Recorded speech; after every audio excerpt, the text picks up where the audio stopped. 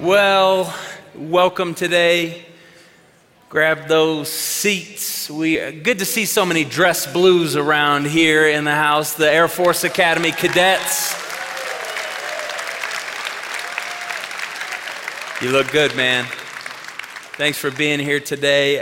Pastor Brady and our global ministries team, they're on a plane right now heading down to Central America with this thing called COVID. So much of the world has locked down. And really the people that pay for it the most are the poor, where supplies can't get out and resources are sort of bottlenecked and global supply chains are messed up. And so Pastor Brady and the team, they're heading down for the first time to reassess what's going on in Central America with our partners. And we've got a school down there and land that we've bought, taking care of kids and working with orphanages and drilling wells and so much of that. So we pray blessing over you as you go, Pastor Brady and team, and may the Lord cause everything you touch to prosper. Amen. If you have your Bibles, you can turn to Galatians chapter 2. We're in week 4 of our series, going through this great book, this letter that Paul wrote to the people in Asia Minor. And we're going to be reading Galatians 2:15 through 21. I'll read the text and we'll pray. So hear the word of the Lord from the Apostle Paul. He says, "We who are Jews by birth, and not those sinful Gentiles, we know that a person is not justified by the works of the law, but by faith in Jesus Christ. So we too have put our faith in Christ Jesus, that we may be justified." Everyone say justified. Justified by faith in Christ, and not by the works of the law. Because by the works of the law, no one will be justified. That's the theme again. Justified, justified, justified. But if in seeking to be justified in Christ, we Jews find ourselves also among the sinners, like if we get off track, if we don't stay true to the law, doesn't that mean that Christ promotes sin? That was an argument going around, and he goes, that's a silly argument. Absolutely not. Christ doesn't promote sin. If I rebuild what I destroyed, then I really would be a lawbreaker. For through the law, I died to the law so that I might live for God. Flag that phrase in your mind, so that I might live for God. I have been crucified with Christ, and I no longer live, but Christ lives in me. And the life I now live in the body, I live by faith in the Son of God, who loved me and gave himself for me. And I do not set aside the grace of God. For if righteousness could be gained through the law, Christ died for nothing. This is the word of the Lord, and all God's people said, thanks be to God. Amen. Let's pray. Lord, we need you. Could we say it any simpler? We need you. We do not show up to church today with everything we need to live this righteous life. We don't show up with enough power. We don't show up with enough wisdom. We don't show up with enough faithfulness. We need you. And we believe that your word is a lamp unto our feet and a light unto our path.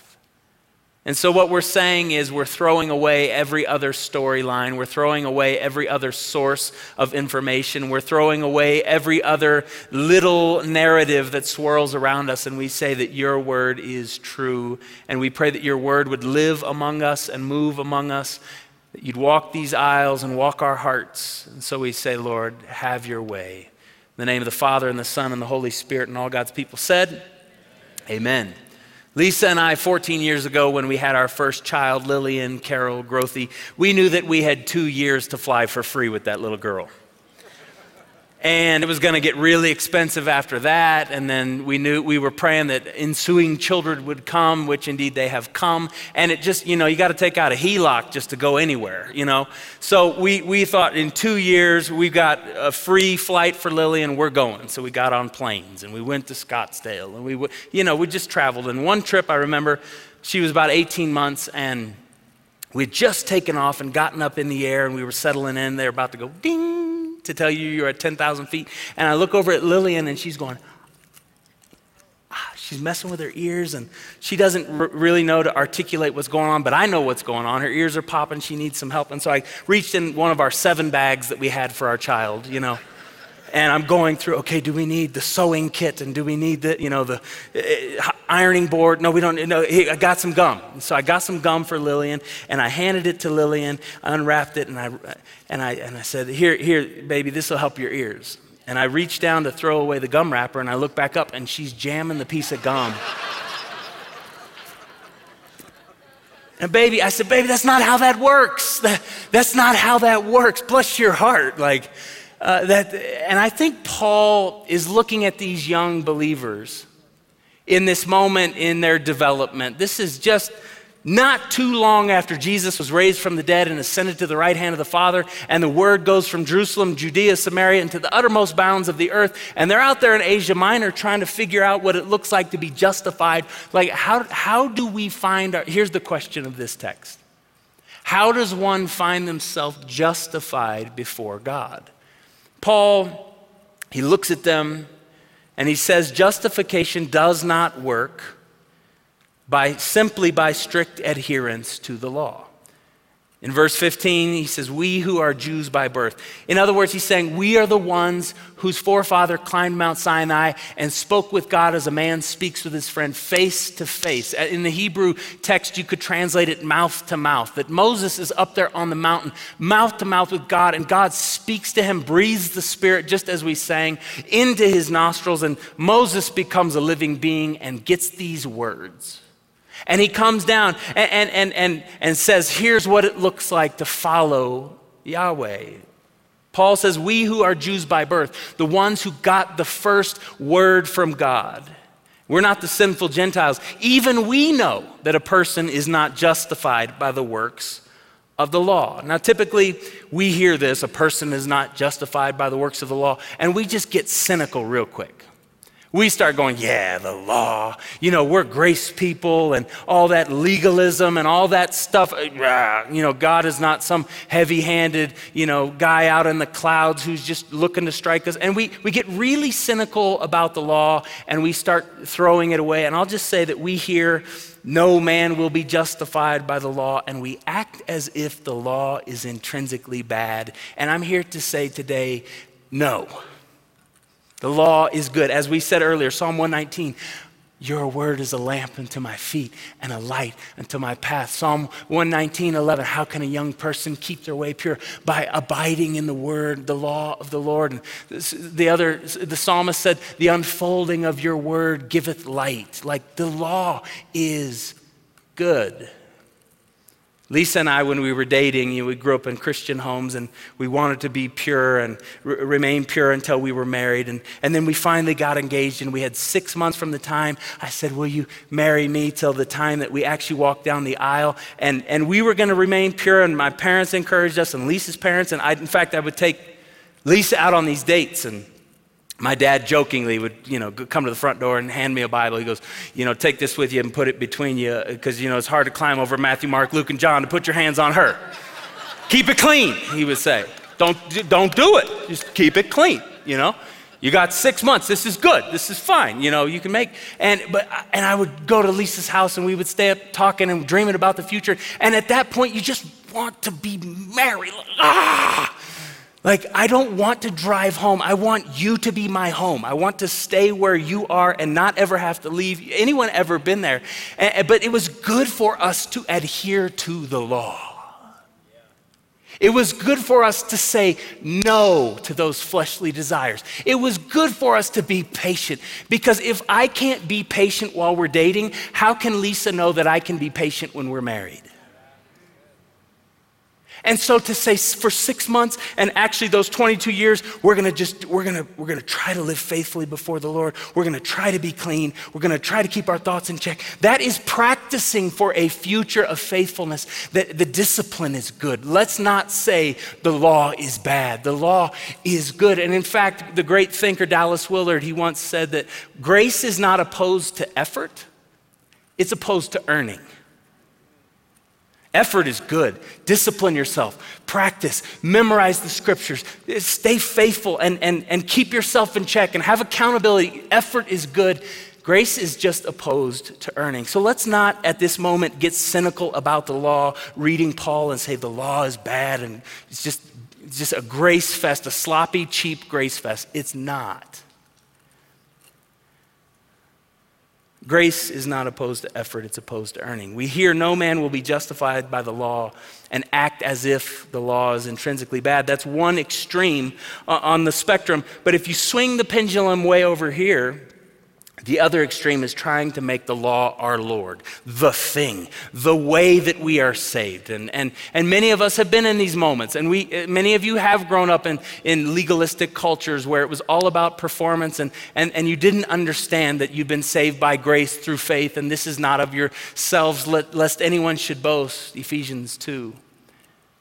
People who live in this paradigm that the law is everything, they're happy when they seem to be crushing it, which who of us is ever really crushing it? But they start to really take pride, and they bow their chest out and shoulders back, and I've got this thing locked down, and I'm following all the rules. We're happy when we're locked in, and then we're despairing when we fall apart, when we make a mistake, and we're beating ourselves up. And we're also in this paradigm tempted to be, live suspicious of others. We're the ethical and moral policemen of the universe. And we're, you aren't doing it right, and you aren't doing it right. And if you just knew like me, you'd be doing it right. And have you ever seen people like this? We'll live on the roller coaster ride of our performance and the performance of others. And Paul says that's not going to work either. But let me just say this, in this paradigm, it's so easy, an obsessive sin consciousness, it blurs our awareness of grace. When we're focused on who's doing it right, and am I doing it right, and I messed it up, and what's wrong with me, and just beating ourselves up, when we live in this zone, a sin consciousness blurs our awareness of grace. So here's a quick summary to catch us up. The law is good.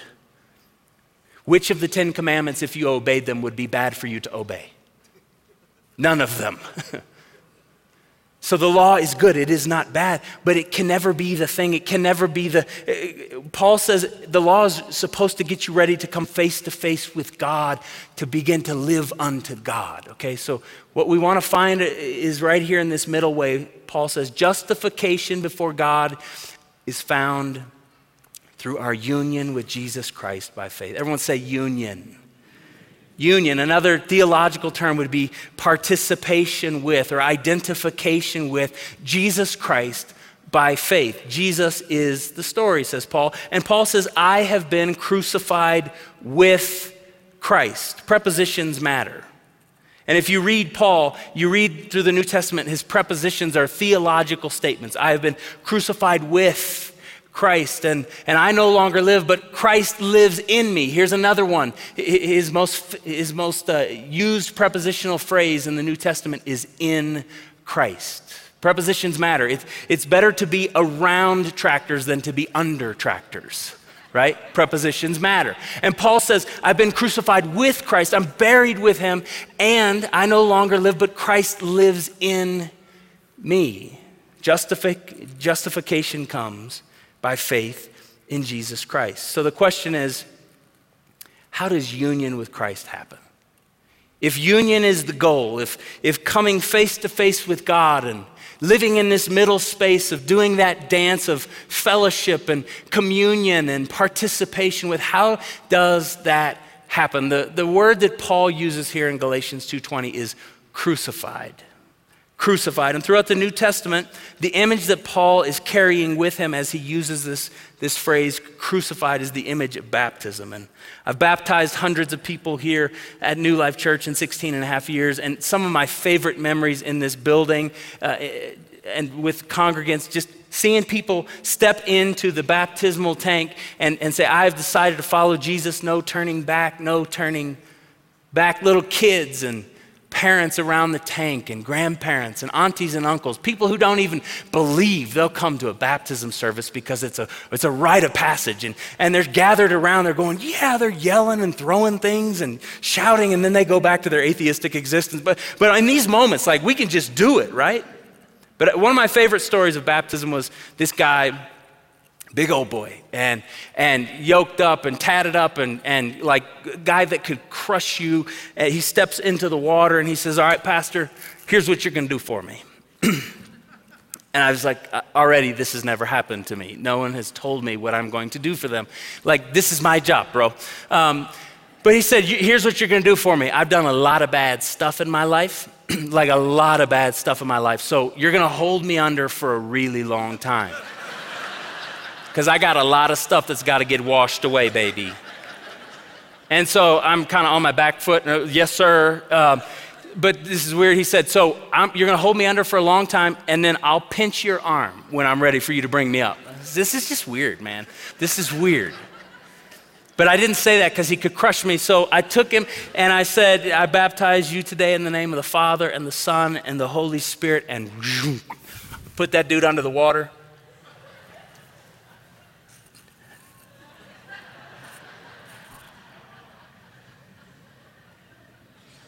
And I was ready. I start seeing bubbles coming up. It was so weird. His kids at this point are looking at me like, you're killing my dad.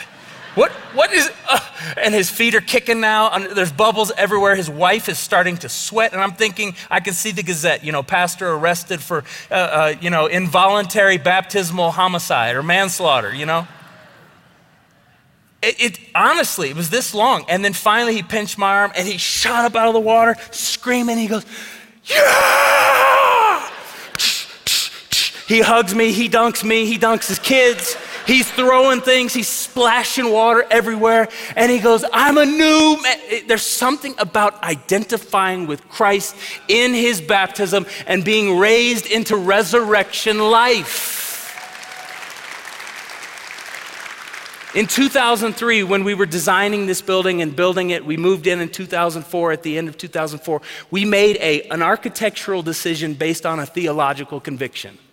If you look over here on the floor, we've got 2 crosses that are cut into the floor, and you take off the lid and you step down into the steps, you step into the cross with Jesus. That's not just some random throwaway detail. Like the ancient Christians imagined baptism as walking down into the death of Jesus. And you step down and all your sins are washed away and all your past is washed away and all your lesser narratives and the cheaper stories that you used to try to live by, they're sent downstream into meaninglessness, and you're raised up and you split the water and you step up out of the steps into resurrection life, down into death, out into resurrection life. Brothers and sisters, baptism is the image for us to carry. Get into the water with Jesus, and when someone offends me, I want to fight. I want to bow up, because most of the time I don't truly believe that God will be my vindicator. So I think I have to be my vindicator. That's not how the story went, and that's not true, and no, you will not. And anyone else go like this? Someone says something to you on Facebook and pops off, or someone offends you at the office, or someone steals a check that you thought was your commission check, or someone, you give them a loan and they skip town and never pay. Have you ever been offended by someone? And the temptation in this moment is to bow up.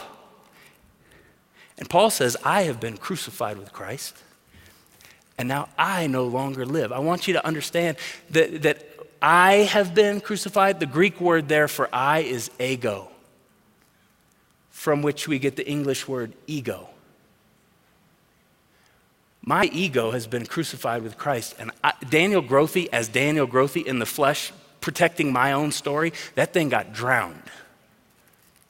Like, it is not my job to propound my brand and to make my life strong. My job is to identify with Jesus, to step down into death and to get buried and to get crucified and to come up. I have been offended and I've gone under the waters, and somehow Jesus by his Spirit makes it so I come up speaking, Father, forgive them, for they didn't even know what they were doing.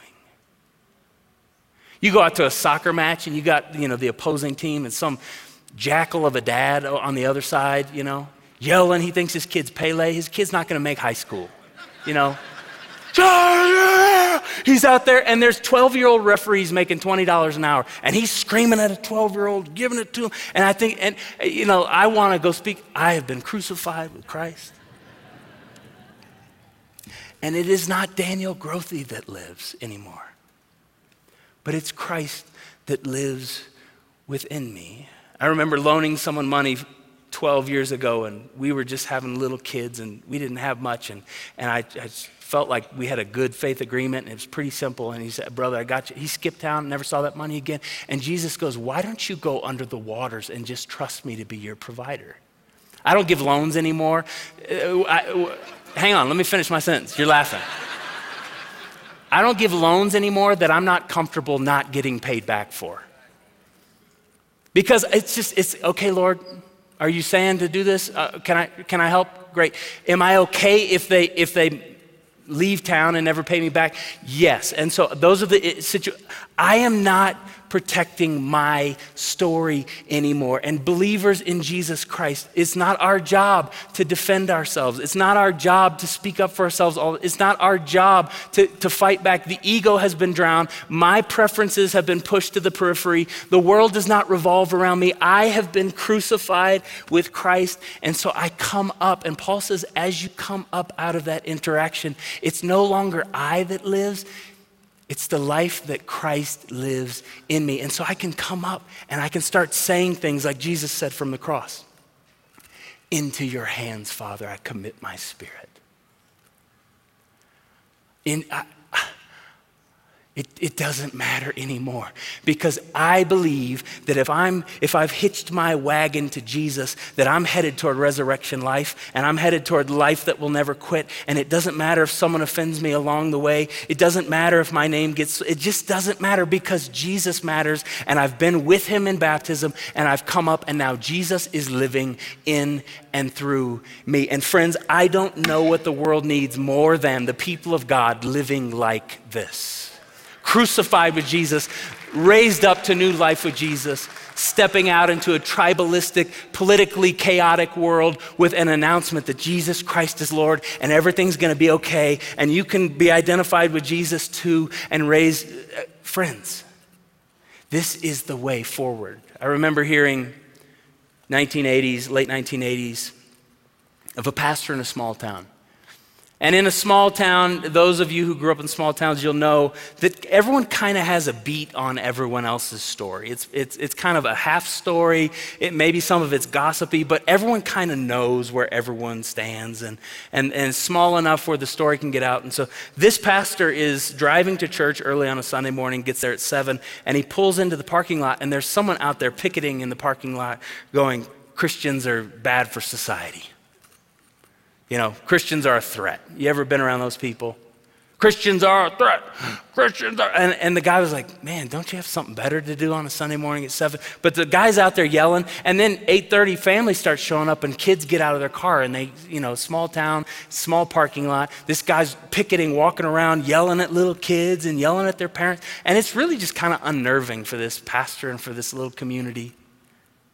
Next week, pastor pulls in, 7 a.m., Christians are homophobes. Christians are, Christian. And each week he's got a new sign, and he's a new mantra, and he's yelling and he's screaming. And the pastor honestly is going into the church building, and he's really flustered, and he's caught off guard. And is this guy going to be a threat to us? Is he going to come in here? But by week 6, him being unnerved moved to him just being angry.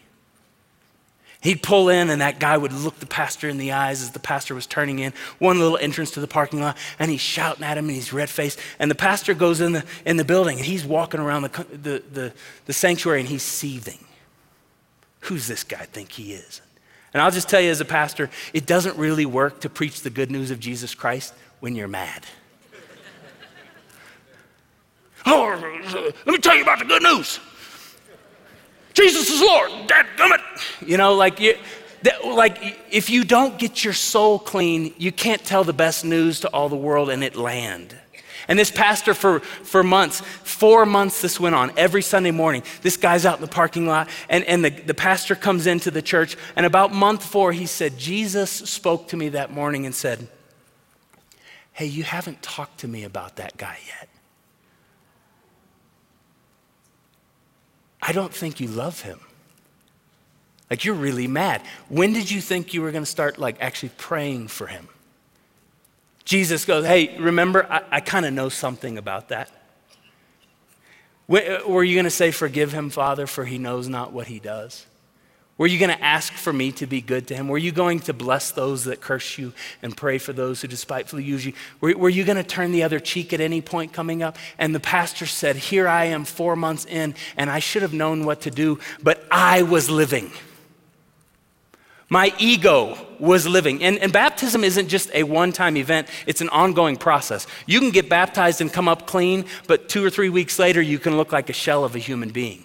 And so this pastor was 4 months in to wanting to just stick it to this guy and speak up for himself and defend his church and and the Lord started to get his heart. And that pastor on month 4 started saying, Father, forgive him, for he knows not what he does. And I pray that you would bless him. And I pray that you'd be good to him. And Lord, I pray that you would address every wound that is in his heart. And Lord, I pray that you would soften him just as you're softening my heart. And I pray, Lord, that you'd bring us together in unity. And the pastor starts sending out donuts and coffee to the guy. Month 4, the guy starts getting the royal treatment in the parking lot. And he said, 8 months later, I was standing up preaching.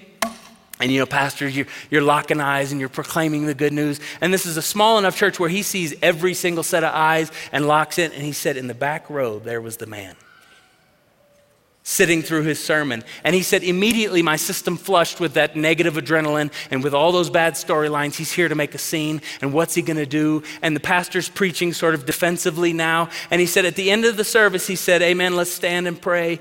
And everyone started walking out after the service was over. And this man came from the back row and walked down front. And the pastor said, my heart started beating so fast. And what's he going to do? And what's this interaction going to be like? And the guy walks up to the pastor and he says, I know you don't really know me personally and you probably don't have much to think of me. But I went to the doctor this week and I got a terrible diagnosis. And I thought, where am I going to go? And he said, the pastor told me, he said, in that moment, I don't know where it came from. He said, in that moment, I grabbed that man and I pulled him into my chest and I kissed him on the side of his head and I started praying, Jesus, I pray by your Spirit that you would heal him, that you would restore him, that you would renew him, that you would raise him up. Father, I pray that he would know your love and I pray that he would know how much we love him and we'll stand with him and we'll walk with him in this season. Father, I pray that your kingdom would come and your will would be done. Friends, you know where this starts. It starts in walking down into the death of Jesus and saying, for I have been crucified with Christ and my ego no longer lives, but the life that I live is the life that Christ by his Spirit is now living in me. And the pastor was able at the altar that day to do holy work because he had died first and he'd been raised up. Can you say amen today, church?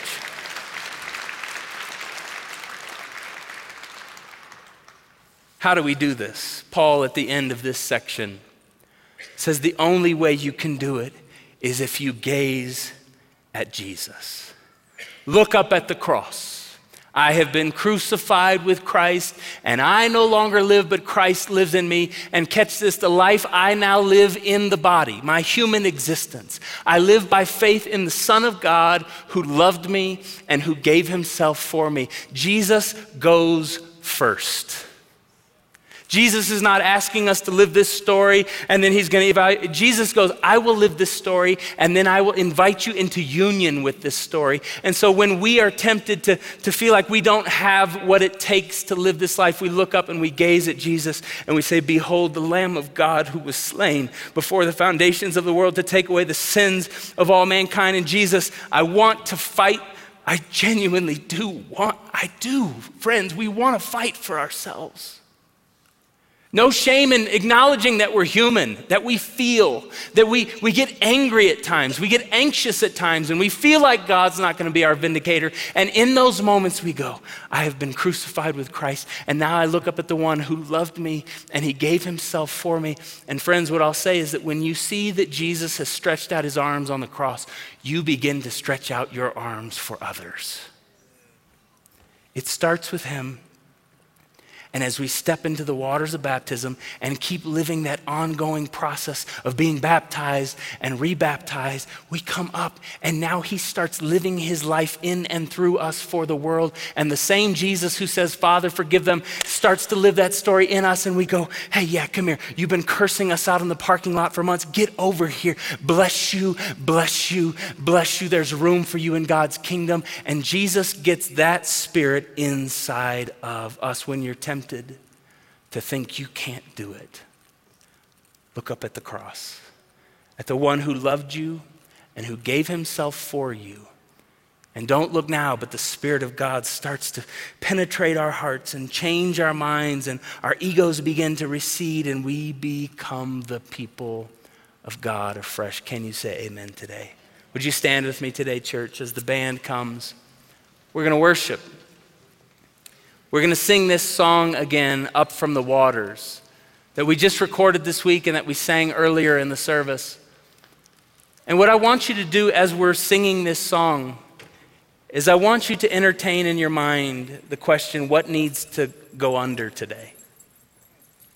What needs to get buried today?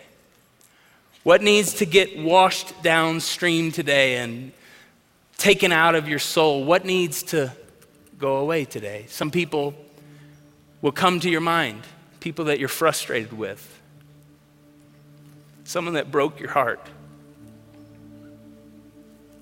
someone who betrayed you. Maybe what comes to your mind is the person that you betrayed, the marriage that you messed up. Do you know Jesus has space for that too? Jesus has grace for you too. Whatever the stuff is, whatever the storylines are, whatever the heartbreak is, whatever the ego that's flaring up in you is, today the invitation as we sing this song is to trust it to Jesus. Let him sink it and send it down river. And you come up out of the waters new. You come up out of the waters fresh. You come up out of the waters living in resurrection life. So would you just open your hands now and invite God by his Spirit to rebaptize you today. Put us under, Lord, all the old story, all the death, all the confusion, all of the hatred, all of the fear and the anxiety. Would you put it under today, Lord? We give it to you today and we ask you to raise us up. Let's sing this together. Praise the Savior, he is risen and we are born again. Sing it again. Praise the Savior, he is risen, we are born again. Voices lifted and hands lifted. Let's sing. Praise the Savior, he is risen, we are born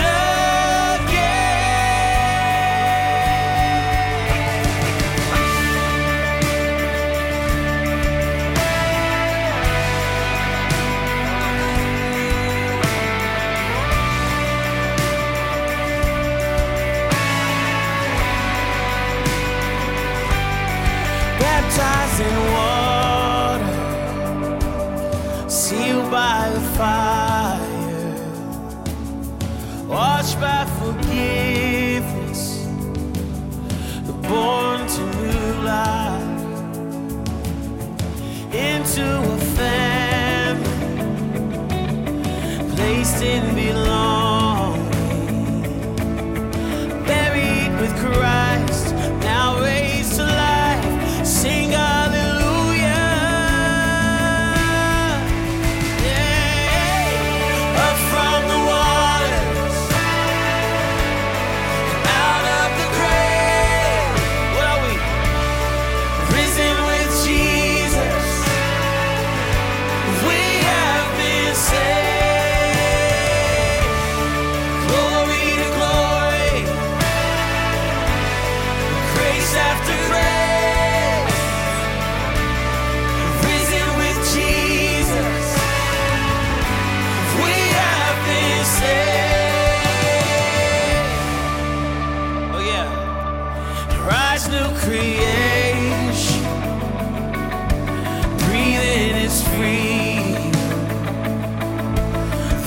is your story.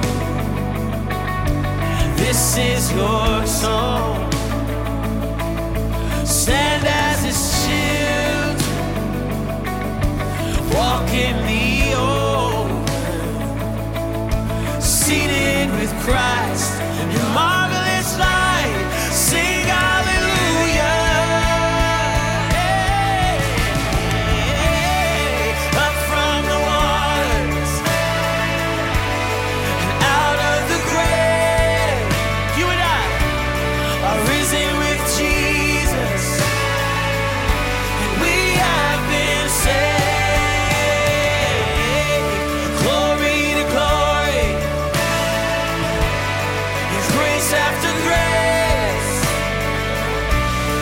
risen with Jesus. We have been saved. Here's your part right here. Oh, praise the, come on, Savior, He is risen. We are born again. Oh, lift your voice all over the room and sing. Praise the Savior, He is risen. He's risen. We are born again.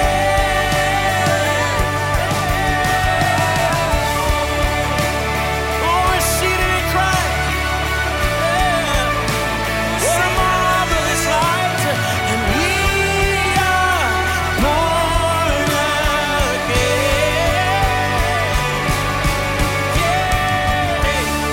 Up from the waters and out of the grave. What are we? Risen with Jesus. We have been saved. Glory to glory. He's given us grace on top of grace, on top of grace, on top of grace. Risen with Jesus. We have been saved. Oh, death, where is your sting? Grave, where is your victory? We are born again. Oh, He's brought me up from darkness to His marvelous, magnificent, brilliant light. And it's true that we are born again. And praise the Savior, He is risen. We are born again. Let's sing that one more time before we go today. Come on here. And praise the Savior, He is risen. We are born again. Amen, amen, amen. Will you get your communion elements and be ready to receive?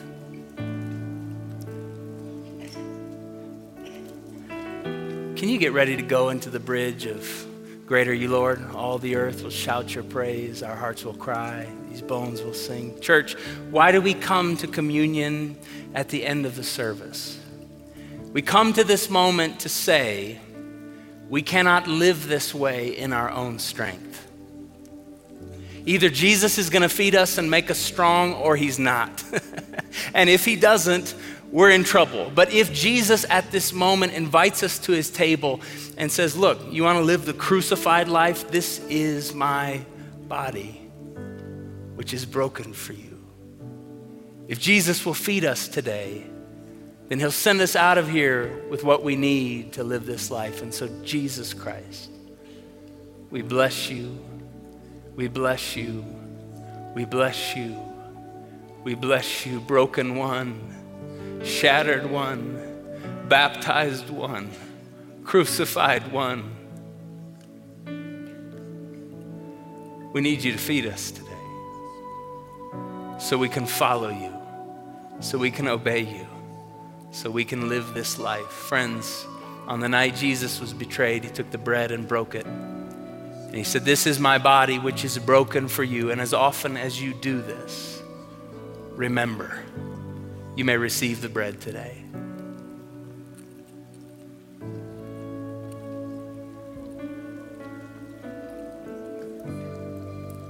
On the same night, he took the cup of wine. He said, "This cup is the new covenant given in my blood. And it's given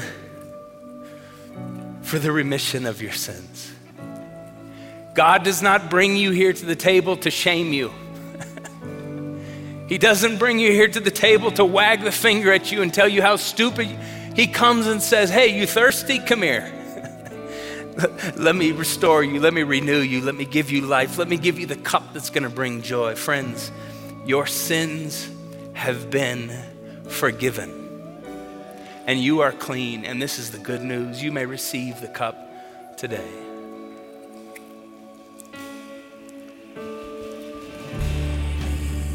Come on, church. Shout your praise. Our hearts will cry.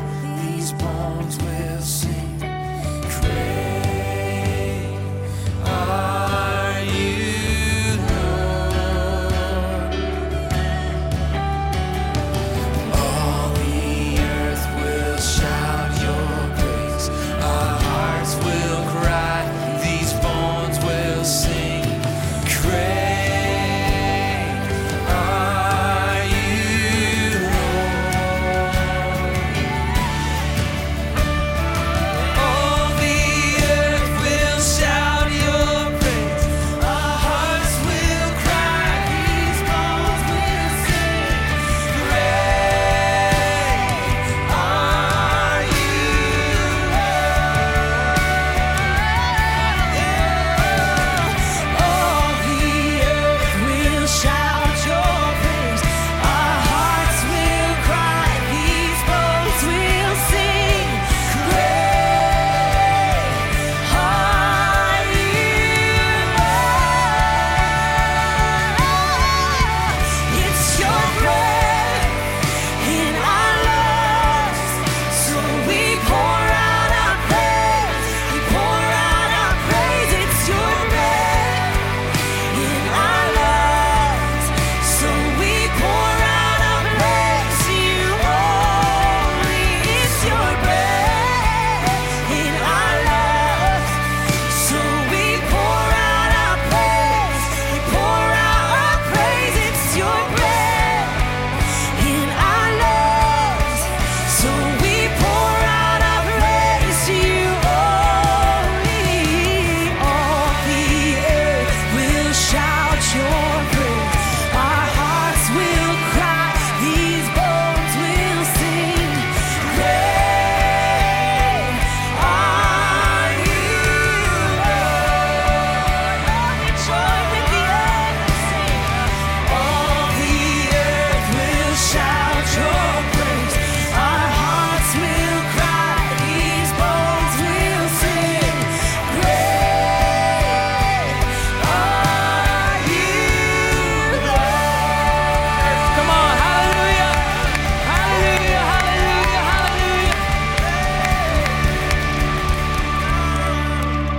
hallelujah. Would you open your hands now as we go to pray benediction, blessing of God over you, over all your people, over everything you touch. Psalm 1, let it prosper. I pray, Lord, that you would make us courageous enough to live the crucified life. Take some crazy people to live the crucified life. Take some bold people to live the baptized life. Make us those people, Lord. Help us to bless those that curse us. Help us to pray for those who despitefully use us. Help us to turn the other cheek and go the extra mile and wear people out with love. Help us to throw our arms open for the life of the world, just as you did on the cross, King Jesus. And Lord, I pray that that would be our evangelism strategy. Living a different way in a crazy world, living in kindness, peace, in a chaotic world. I pray, Lord, bless my friends and keep them. And make your face to shine upon them. Be gracious to them. Lord, lift your bright, smiling countenance upon them and all of their people, and grant them shalom, grant them your peace. And we pray today in the name of the Father and the Son and the Holy Spirit, and all God's people said. Can we give God thanks for what he's done here today? Good to be together in the house of the Lord.